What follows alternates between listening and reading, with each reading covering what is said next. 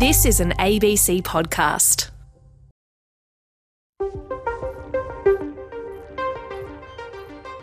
The term metaverse has really just shot right up in terms of Google Trends. People are asking about it all over the place. Metaverse really creates this illusion of it's like the universe, but more than that, it's overlaid on top of it with whatever we can design to enhance this experience of being human.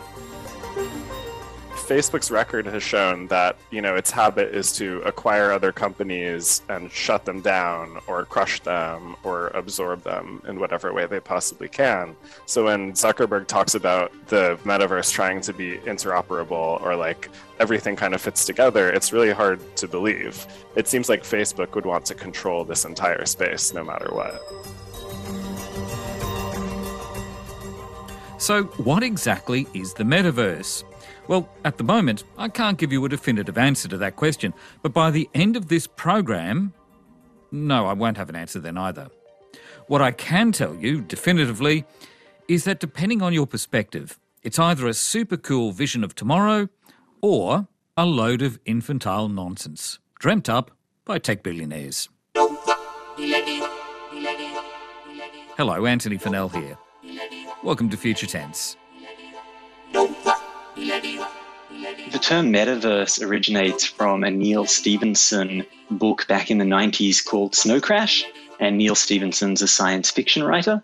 And he painted this picture of a virtual world that people could jack into, much like William Gibson's cyberspace that many people are familiar with as well. And that's where we get the term from. Defining it is a little bit more tricky because it still remains a vision of something that is in the future rather than something that's already here. But how I like to define the metaverse is through the idea of extended reality. Dr. Nick Kelly, Senior Lecturer in Interaction Design at the Queensland University of Technology. So most people are familiar with these ideas of augmented reality. So that's designing things that we can overlay on top of the physical world. So something like Pokemon Go is a great example of augmented reality. And people are also familiar with virtual reality, these ideas of designing whole worlds that perhaps you experience through virtual reality glasses in full 3D, or maybe it's even just a virtual world that you take part in as a game. And so that's extended reality, is overlaying onto our physical world or leaving our physical world to take part in a virtual reality. And the metaverse comes about when you think about what might happen if all of these different parts of extended reality were to come together into the one extended reality. So right now, there are hundreds of millions of people who play games in virtual worlds where they interact with each other, and people that are using cryptocurrencies to do all kinds of transactions in virtual worlds, and people interacting with their friends and community groups through social media platforms like Facebook. And what would happen if in the future all of these things were to come together so that you were, say, one person in a very large and all-encompassing virtual/augmented reality overlaid and persistent on top of our physical reality. So it's a bit of a catch-all phrase then. It brings all of those digital and social activities that we do into the one environment. I feel like it's an emergent term, similar to the way that the Internet of Things became a really useful term for the fact that all of these devices were emerging that were able to do useful things because they were connected to the Internet. In a similar way, the metaverse is a useful catch-all term for what we might get from these different technologies that are all related to each other. And like the Internet of Things or the cloud, is there a lure or power in being extremely vague about details, but sounding extremely important, the next big thing? Absolutely. And I think that's why the term metaverse has really just shot right up in terms of Google Trends. People are asking about it all over the place. And academics have been talking about this trend for many years, usually using the term extended reality. But it's not a very good term because it defines by what it isn't. It's saying it's like reality, but it's an extension to it. it's not very evocative, and it doesn't give you an idea of where it goes. Whereas metaverse really creates this illusion of it's like the universe, but more than that, it's overlaid on top of it with whatever we can design to enhance this experience of being human. That's the narrative that's being woven around the metaverse. And Facebook CEO and founder Mark Zuckerberg finds that narrative so seductive, he recently declared that Facebook had begun the process of transforming itself into a metaverse company. Our overarching goal across all of these initiatives, he reportedly told staff, is to help bring the metaverse to life. Nick Kelly again. When Mark Zuckerberg talks about this, one way that I understand it is, first of all, Facebook already has over 3 billion users of the platform, and that's a huge amount of the human population. And they're constantly having to look ahead as to what the next version of a social network might look like. As we all learned through the rise of Facebook, through network effects, whoever gets there first when you're constructing a network has a huge advantage that really can't be overcome. And that's why Facebook has remained so dominant despite other people trying to start up social networks. And so they're trying to think, well, as we get new technologies, so we get 5G improving the mobile broadband networks and what people can do with it, as we get devices that perhaps make it possible to feel much more present when connecting with somebody online, what might that future look like? And what might the future of social networks be? And for Facebook, they're thinking, well, how can we control that?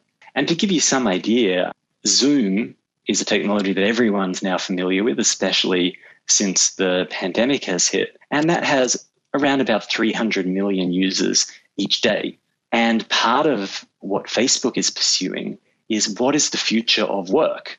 How will people interact in work meetings? And they've got their experimental platform, Facebook Horizon, up online to try and have a say in experimenting with what that will be.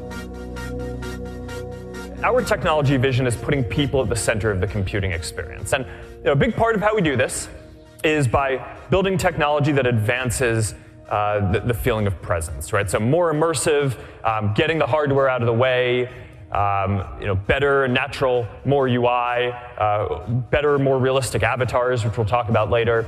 So that's one part of it.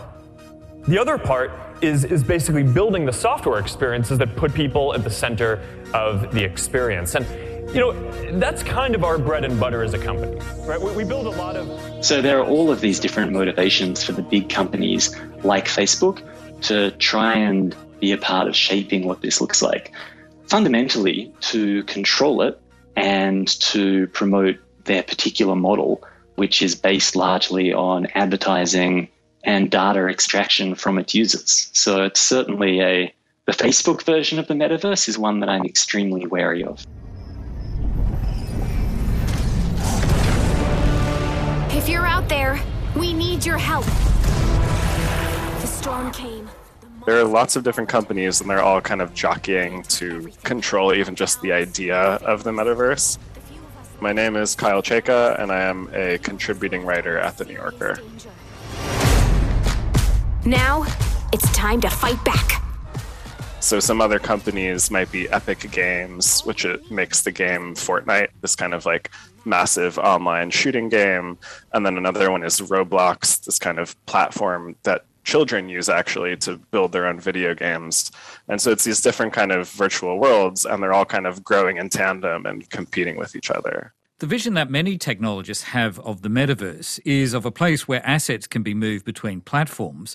But we know from Facebook's background that that's not the kind of environment that Mark Zuckerberg feels comfortable in. Interoperability isn't in his lexicon, is it?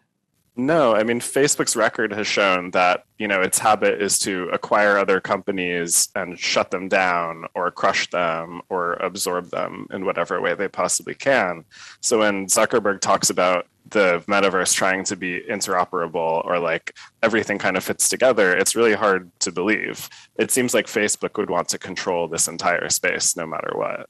You argue, don't you, that Zuckerberg aside, we're already, in a sense, on the road to a metaverse with the way the digital world works at the moment. Just explain that to us. The metaverse might be better described as like a process or an evolution rather than like a place that we end up reaching. I think what it means to me, at least, is this sense that our real identities and a lot of our lives are moving into digital space just as they exist in physical space. So, I mean, even now, you know, what you say on Facebook or your LinkedIn profile certainly influences the entirety of your life, not just the time that you spend on the internet. And a lot of people who do play video games pay real money for digital objects. And I think that's kind of a metaverse behavior. It's just we haven't reached this totally immersive, you know, full worlds that we spend time in yet.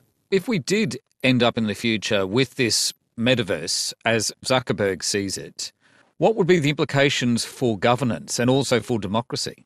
It's a great question that I don't think anyone can quite answer. To me, it's like, I think these corporations are trying to dominate the discourse around the metaverse so that they can set the rules, so that Facebook can set the rules for its version of the metaverse, just like it sets the rules on Facebook. And we've already seen how the Facebook feed can totally distort people's political perceptions and can cause huge problems with misinformation and radicalization. So I would expect that, you know, in these kind of corporate metaverse spaces, we'd have all the same problems that we have on social media today, and they might even be worse because the experience is even more immersive. You might, you know, find your perceptions even more warped if you're actually sitting inside of Facebook. It's becoming maybe the biggest buzzword of the season. I would wager a prediction that it is probably going to be the next at least semi-durable buzzword and buzz term that kind of gets various projects and investment capital and initiatives attached to it over the next few years, just like big data or the Internet of Things or terms like this have in the recent past.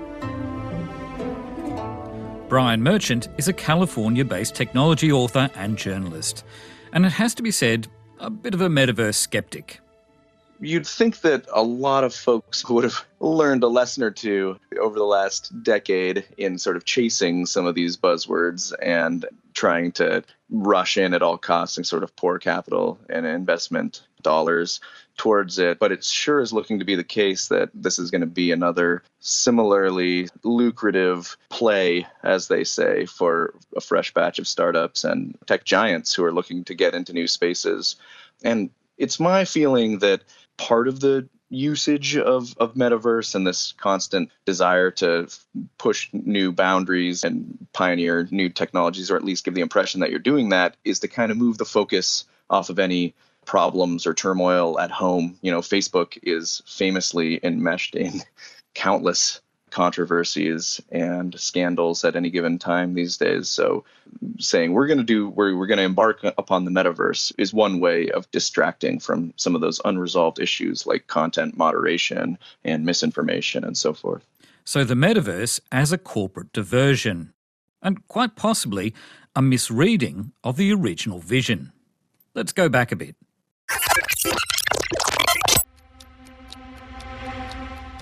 We heard earlier that the term originated with sci-fi writer Neal Stephenson. But what exactly was his vision?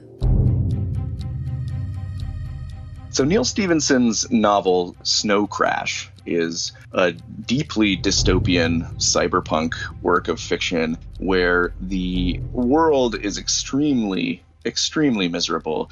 Most people are desperately poor.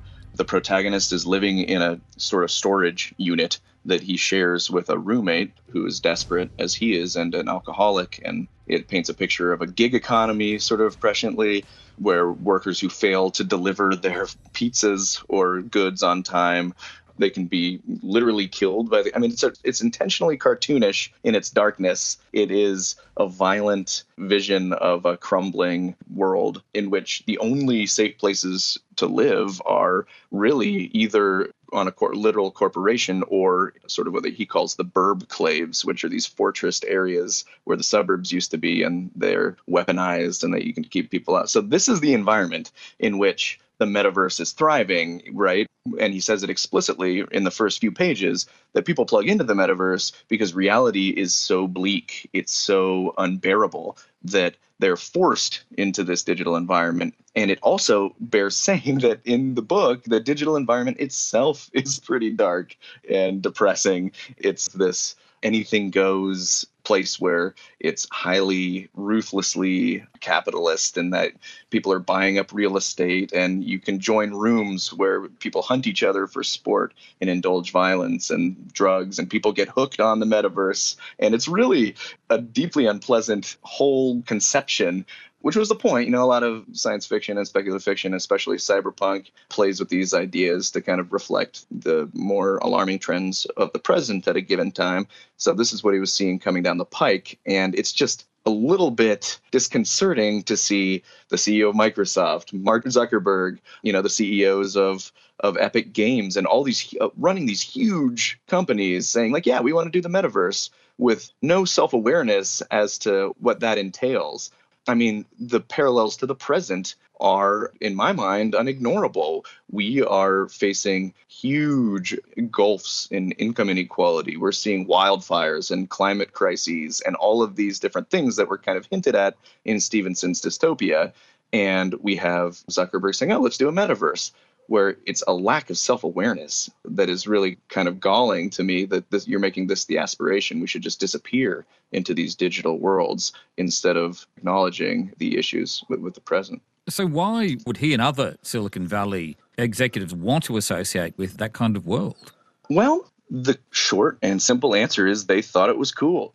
A lot of science fiction, you see this just as much with Jeff Bezos and Elon Musk and their sort of dreams of interstellar travel or of starting space colonies on Mars. A lot of that, you could trace it back to the science fiction that they consumed in their formative years. Guys like Mark Zuckerberg have talked about being inspired by this metaverse idea when they were young. I don't know if he said that he was really into Snow Crash specifically, but he has said that this idea has stuck with him. The Oculus division handed out copies of another metaverse science fiction, Ready Player One, which is very similar in its architecture and its sort of assumptions about the world, where the present is rife with poverty and people plug into the metaverse, which is called the Oasis there, to escape. So they would literally hand this out to incoming employees to say, hey, this is what we're trying to do. And to someone like Zuckerberg, it's another environment where he can feel like he's maybe having or once felt like he was conquering or having an adventure. It was invigorating on some level. And the broader social commentary was ancillary or ignored altogether. I mean, the tech may be cool. It may do really interesting stuff. Facebook has done undoubtedly more to change the way we communicate and stay in touch than most other technologies or companies of the last 20 years. But it was all done with very little foresight or awareness or contemplation about what impacts it might have. And now we're playing catch up. They moved fast, they broke things, and they are now sort of trying to reckon with all of these damages that have been left in the wake. And the concern is that plowing ahead with the metaverse, where it's already clear many of the issues and contradictions that building such a thing would have, it's been envisioned by people for decades in that wholly sort of dystopian context. So it would behoove these founders, I think, to go back and revisit the source material and to say, okay, what is the full story? Because it absolutely applies again today. So this is early, but this is another step towards building the kind of social infrastructure that we believe is going to be important in the future. So you should be able to hang out with your friends, join groups, create events, share ideas in VR, just like you can online. And of course, now you're going to be able to do it with that added feeling of presence, like you're right there with the people who you're talking about, that no other technology platform that has existed before delivers. We know that Silicon Valley companies, big technology companies, like to talk about how they're changing the world for good. But with Mark Zuckerberg, money is the bottom line, isn't it? It's advertising. Yeah, advertising is everywhere, and also data extraction, which is closely related to advertising, because when you know a lot about people, then you can target ads and do all of those things that we've read about Facebook doing in the past, such as shaping elections and having quite a large political power over the world. Some people listening to this might be suspicious and think that this sounds like surveillance capitalism on steroids. Would that be unfair? I think that's very fair, and I think that that kind of caution should be encouraged. And I'd really invite people who are listening to consider what might the metaverse be if, instead of devoting our attention to what people like Mark Zuckerberg are saying, we started to have that conversation of what might the metaverse be if it was to serve the public? How could we imagine this as the next iteration of a commons in which people came together in a way that serves human lives rather than serves the bottom line of these companies?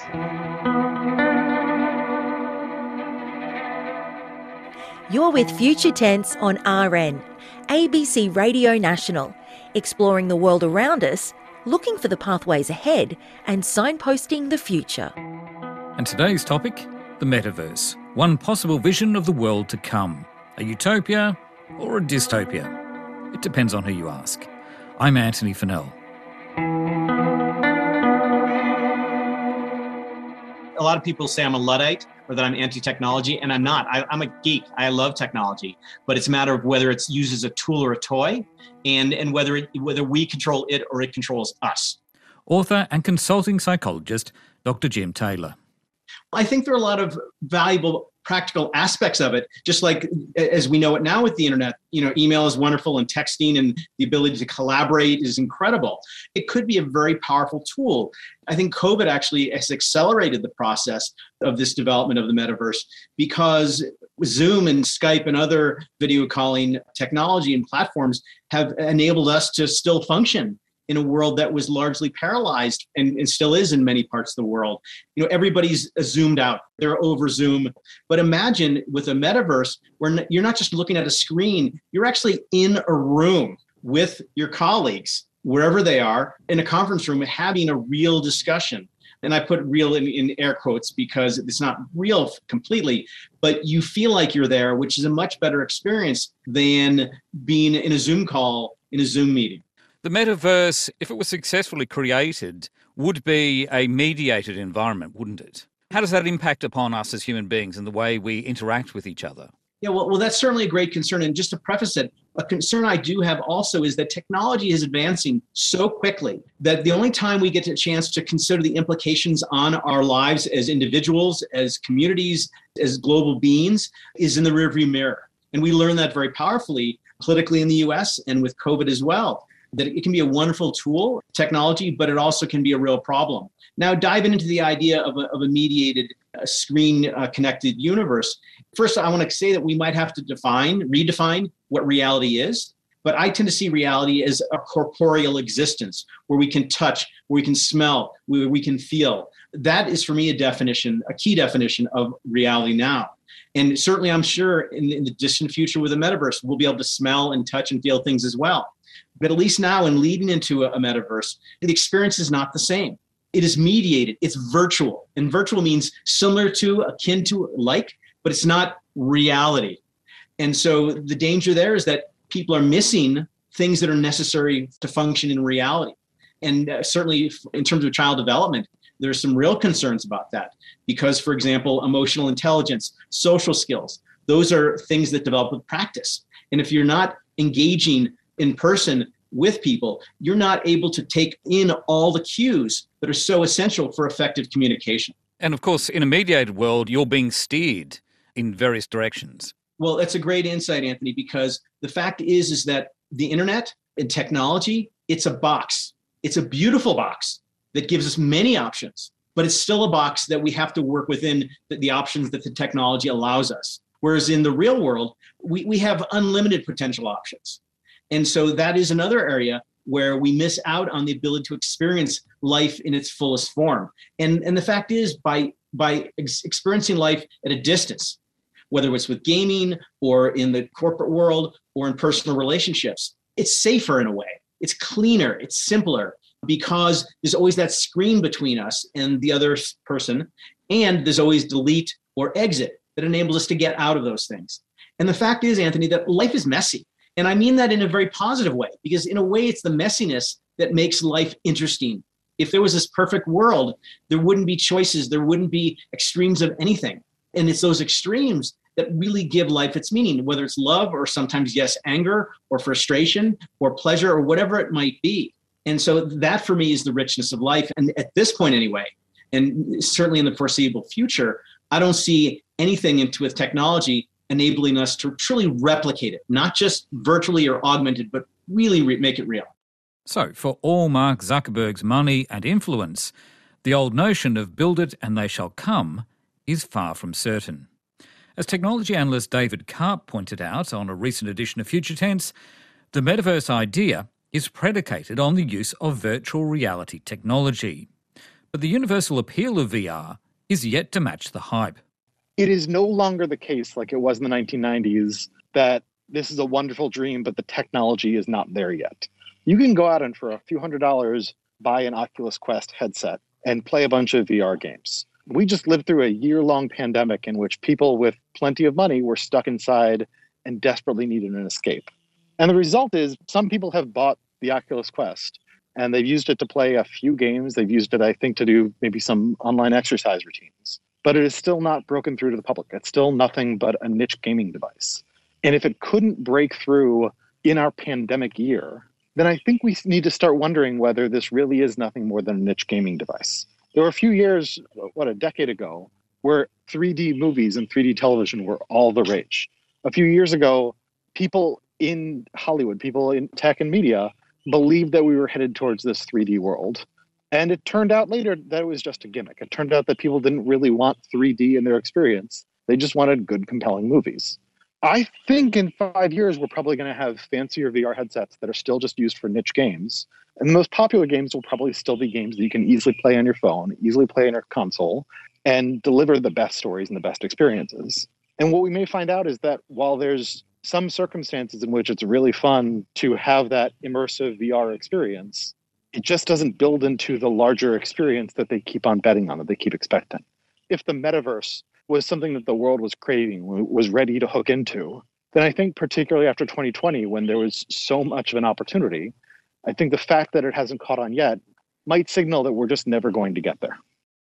It's still a really niche proposition. Like, I personally don't see that much of an appetite for it. I don't think virtual reality goggles that this requires are popular at all, and most people don't see any use for them. But I do think that we see these very popular video games like Roblox or Fortnite, and those are super popular as entertainment. And that kind of suggests that there could be spaces in the future that are more metaverse-like that are very popular. But again, I think it's more about entertainment and playing games and talking to your friends than it is about fully existing in virtual reality. Mark Zuckerberg seems to be very, very ambitious. I mean, the way that Jeff Bezos has dominated the physical world, Mark Zuckerberg kind of dominates the digital world. And so I feel like if anyone could use their resources to build the metaverse or encourage people to spend time in it, it's him. But I do think it's a misperception maybe of Silicon Valley that this is something that millions and millions of people want or need in their lives. I think if we do end up spending time in a virtual reality space, it'll almost be because it was forced on us by these companies rather than out of some organic desire to be there. Understanding the metaverse. Kyle Chaker there. We also heard today from Jim Taylor, Brian Merchant, David Karp and Nick Kelly. You've been listening to Future Tense. The producer was Karen Savanovitz and I'm Anthony Fennell. Cheers. You've been listening to an ABC podcast. Discover more great ABC podcasts, live radio and exclusives on the ABC Listen app.